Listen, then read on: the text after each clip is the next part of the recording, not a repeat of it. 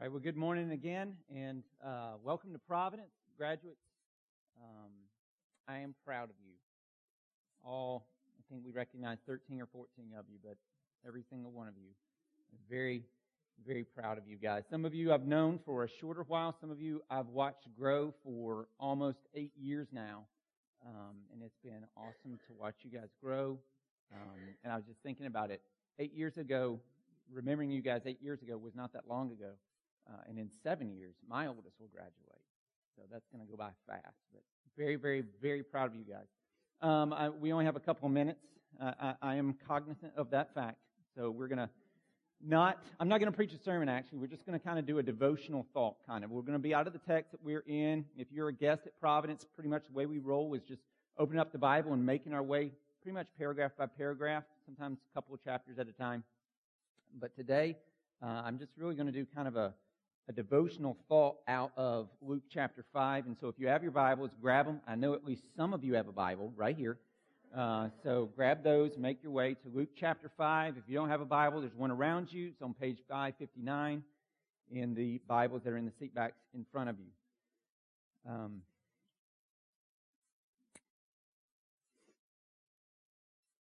So what I want to talk about this morning, this devotional thought, kind of a homily that I want to do. I want to drive a point home to everybody in this room. But in particular, given the moment, given what's going on this morning, graduates, I really want to drive this point home to you guys. It's for everybody, but I'm going to talk primarily to you guys today, though this is for everybody. So let's all jump in here together, because Chad's right. We are celebrating your graduation today, but that is not like a finish. It's a new starting line. Some of you are going to you're going to start new careers right now. Some of you are going to go on to college. Others of you maybe are going to do some other things, but this is kind of a starting point for you. With whatever it is, it's a change, and it's a big one. A big, big change in your life. And so I want to encourage you in whatever it is you're going to go do to throw yourself into it full bore, to engage fully, because the reality is it's not a grade, it's not a professor, it's not parents, it's not a coach, any of those things that you're truly working for. Colossians 3 tells us that you are working for the Lord God. You are serving Christ. And so there's no area of laziness to be found in someone who's a Christ follower. You are serving the Lord Christ, and the way you work says a little bit about the God that you serve. And so I want to encourage you to engage full on with all your heart, with all your mind, to go after it, to engage. But at the same time, while you're engaging, you also have to take a moment to withdraw. This is the pattern we see in Jesus' life. He engages and then he withdraws. He engages and then he withdraws. And so those are the only two things we're going to talk about this morning: engaging and then withdrawing. So let's look at what Christy just read. Let's look at it again. Particularly, we'll start with verse 12. Look at verse 12 with me in chapter 5. While he was in one of the cities, there came a man full of leprosy. And when he saw Jesus, he fell on his face and begged him, "Lord, if you will, you can make me clean." And so this guy doesn't just have leprosy. It says he's full of leprosy. And I don't know how much you know about leprosy, but leprosy is not just like some sores on your skin or whatever. Leprosy, someone who truly has leprosy, they've got pieces of their body falling off. So a friend of mine, Dan Milam, I've known him for my best friend in the world, known him about 25 years. We were college roommates. He's the guy I usually go hiking with. One summer while we were in college, he spent the entire summer in a remote village in western Ethiopia serving the Gumu people.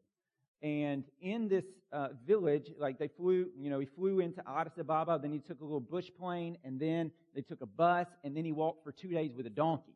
That's how remote this place is. And in that village, there were a large number of lepers. And he told me about how guys were missing toes, they were missing fingers, they were missing noses, lips, ears. That's what leprosy does. Pieces of your body fall. And so this guy doesn't just have leprosy, it says he's full of leprosy. So if this was indeed leprosy, not just a skin condition, this guy's missing body parts, okay? So he's missing some body parts. He's full of leprosy. And if you have leprosy, you are an outcast of society. You were shunned. You were seen by the religious ruling leaders of the day as spiritually unclean, and no one was to come around you. You weren't to be, if you were a good moral person, you didn't associate with these unclean people. But he comes to Jesus and he says, not just heal me, he says, make me clean. Like spiritually and ceremonially, make me clean. If you just will it, you can do this. And so verse 13, and Jesus stretched out his hand and touched him, saying, I will be clean. And immediately, the leprosy left him. And so the guy's just, great faith here. If you will, you can do this. And so Luke has just been highlighting the power and authority of Jesus for several chapters. It's what he's doing here, showing all the power that he has, the authority that he has. And so this guy says, if you just will it, Lord, you can make me clean. And so Jesus says, I will, bam, leprosy over. The way I imagine it, if this was indeed leprosy, lips come back, ears come back, nose come back, fingers come back, toes come back. All these pieces that had fallen off now come back. And so what you've got is Jesus engaging with someone that the religious rulers considered spiritually unclean, someone that was outcast. Jesus is engaging with this person. If you are clean in the temple sense, you're not to touch something that's unclean, or it's going to make you unclean. But that's not the way it works with Jesus. Jesus touches this unclean guy, and it doesn't make Jesus unclean, it makes this guy clean. Right? That for unclean things that make Jesus, it's not that Jesus becomes unclean, it's that they get clean. That's the way it works with Jesus. That's the way it works with us. Like if we try to just do stuff that's going to make things become more moral and more clean, it's not going to accomplish anything. But leading folks one person at a time to embrace the love and grace of Jesus will accomplish everything, primarily God's plan. See, God's plan is not like above all things to come and make the world moral and clean. The reason Jesus came into the world is to save sinners. That's why he came into the world. Above all things. To save those who the world and these religious folks would consider the unclean. So let me encourage you to engage with that. Like I know you guys, when you are graduating from high school and when you're hearing your valedictorians or whoever it is give a speech at your commencement, they're going to talk a lot, and rightly so, about you guys going and changing the world. And I want you to do that. Go for that. Do those things. Try to do those things. But the way to change the world is not through petty arguments.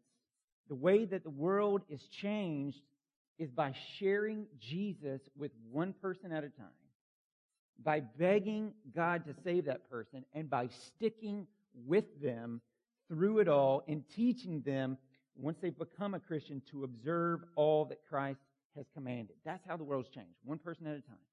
And this idea is not some like, oh, that's a great new idea, that's a great new philosophy. This is just what Jesus said.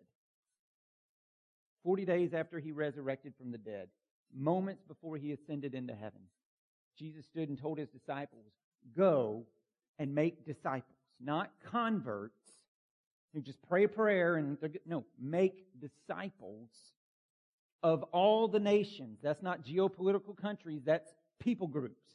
Go and make disciples of all the people groups on the earth, baptizing them in the name of the Father and the Son and the Holy Spirit, and teaching them to observe all that I've commanded you, and lo, I am with you to the end of the age. And so, we got this letter that came out this week, right? This bathroom letter deal that came out this week. That thing is jacked up.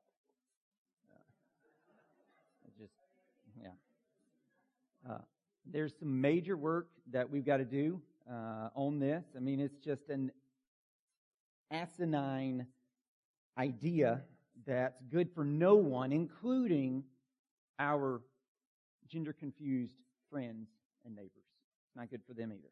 It's a horrible idea. And as much work as we've got to do in even political spheres, the best thing we can do, the absolute best thing we can do, is obey the Great Commission and share the gospel with individuals, with the unclean, and with the clean. Like everybody, not good guys and bad guys, it's all bad guys and Jesus. Everybody needs the gospel. That's the way you change the world, one person at a time. That's the best thing we can do. So we engage our friends and our neighbors with the gospel, not with insults, not with put-downs, but with truth spoken in love. Truth spoken in love. And so graduates, change the world. Share the gospel.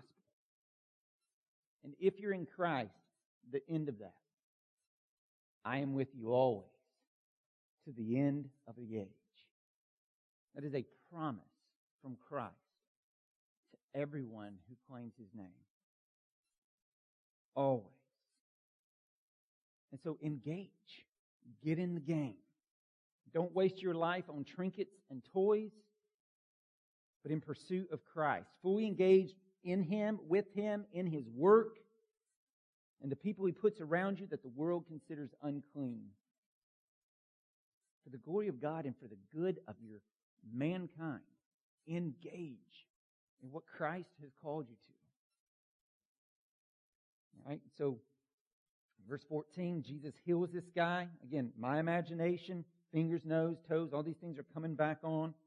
And so verse 14, Jesus tells him, and He charged him to tell no one, but go and show yourself to the priest and make an offering for your cleansing, as Moses commanded, for a proof to them. Basically what this is in Leviticus 14, people who are unclean, there's a few steps they have to go through ceremonial to be seen as clean and have full participation back in the temple. So Jesus is telling him, hey, I've made you clean. Go take care of that business and get going worshiping and enjoying me and leading others to do the same. And then verse 15, but now even more, the report about him went abroad, and great crowds gathered to hear him and to be healed of their infirmities. And so word about Jesus and His power and His authority as a teacher over sickness, over evil spirits, over cleanness, over nature is really starting to spread. Again, Luke's been laying this out for several chapters, power and authority. And so people by the thousands now are flocking to hear him preach the good news and to be healed of their infirmities. And so with all that Jesus has going on, with all the teaching that He needs to do, with all the healing that He wants to do, with all the crowds pressing in on Him, demanding so much of Him, demanding so much of His time, His planner or His iCal or His Google Cal or whatever app He's using to plan out His day is slap full completely. There's no margin in there. It is full. Jesus has a lot to do. But there's one thing that took precedence over every single other thing in His Google Cal. Look at verse 16. But He would withdraw to desolate places and pray. With all that He had going on, He would withdraw to desolate places and pray. Not think, man, I could be doing so much stuff above that. Like you've probably heard it said before, never be too busy to pray. But I think it's better put, like I saw, Sarah's got a book, and it says, too busy not to pray. That's really the idea here. We are far too busy, like, to not, we've got to pray. Like with all you guys are going to have going on with school and with work and with everything else that you're going to be doing with, and goodness gracious, when you get older, now you got bills and you got kids and you got to shuttle people here and there as your parents have been doing for you. They're praising you guys. You need to say thank you to them as well. But as busy as you get with all of those things, you're too busy to not beg God for His help. You've got to have His help. And just practically, If Jesus needed to withdraw and pray, who are we to think, nope, I'm good. I got it. Like, I'm not trying to be a smart aleck, but are you smarter than Jesus? Are you stronger than Jesus? Do you have better time management skills than Jesus?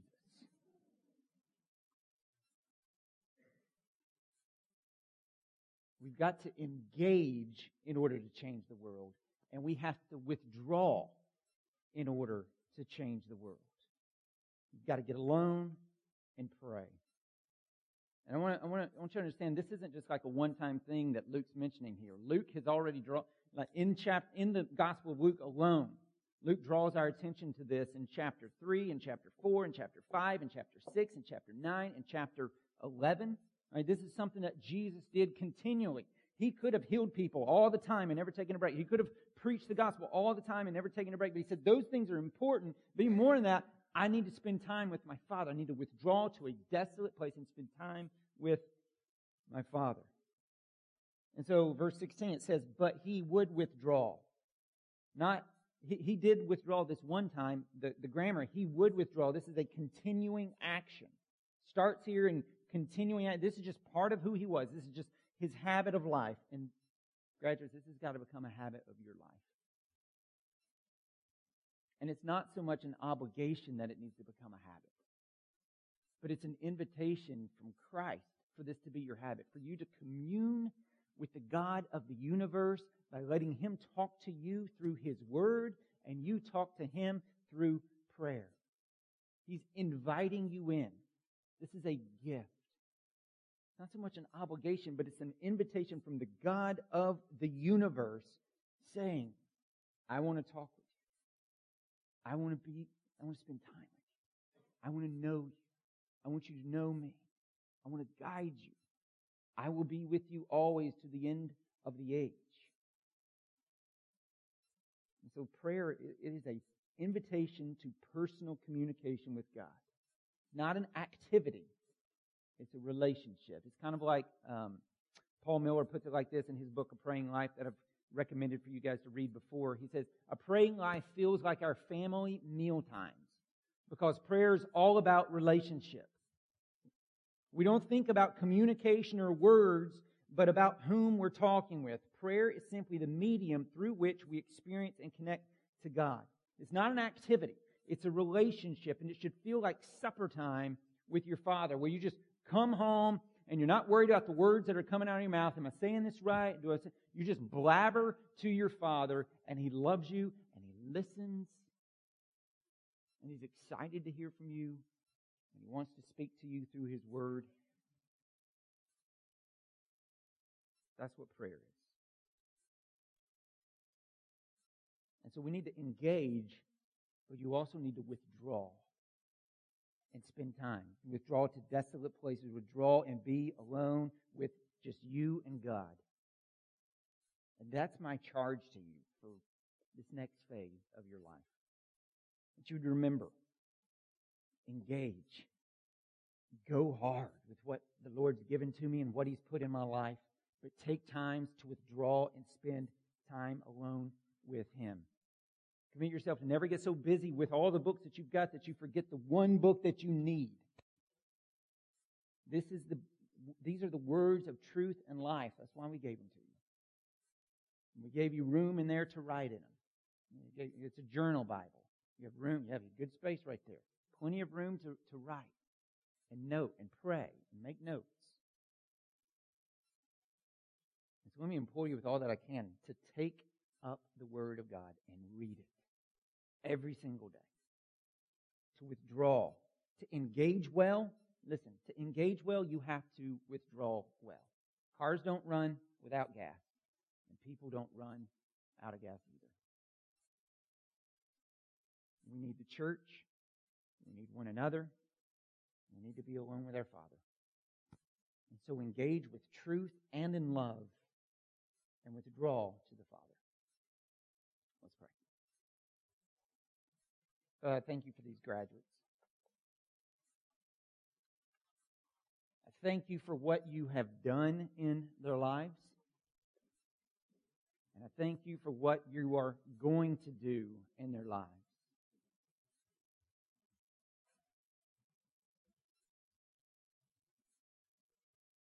And how, as Pastor Chad prayed, it will be a mixture of beautiful, incredible things, but mixed with pain as well, because that is the human experience in a fallen world. It's not always peaches and cream. It is sometimes. But there's also stormy days and weeks and seasons. So I pray you would prepare these men and women for that, and that they would walk with you and that they would engage with the gifts and the talents and the opportunities and the platforms you've given them for your glory and for the good of of mankind. And that they would also withdraw to be recharged in the midst of their busyness. That's even more important. Bless them and do great things in their lives. We thank you for them. In Jesus' name, amen.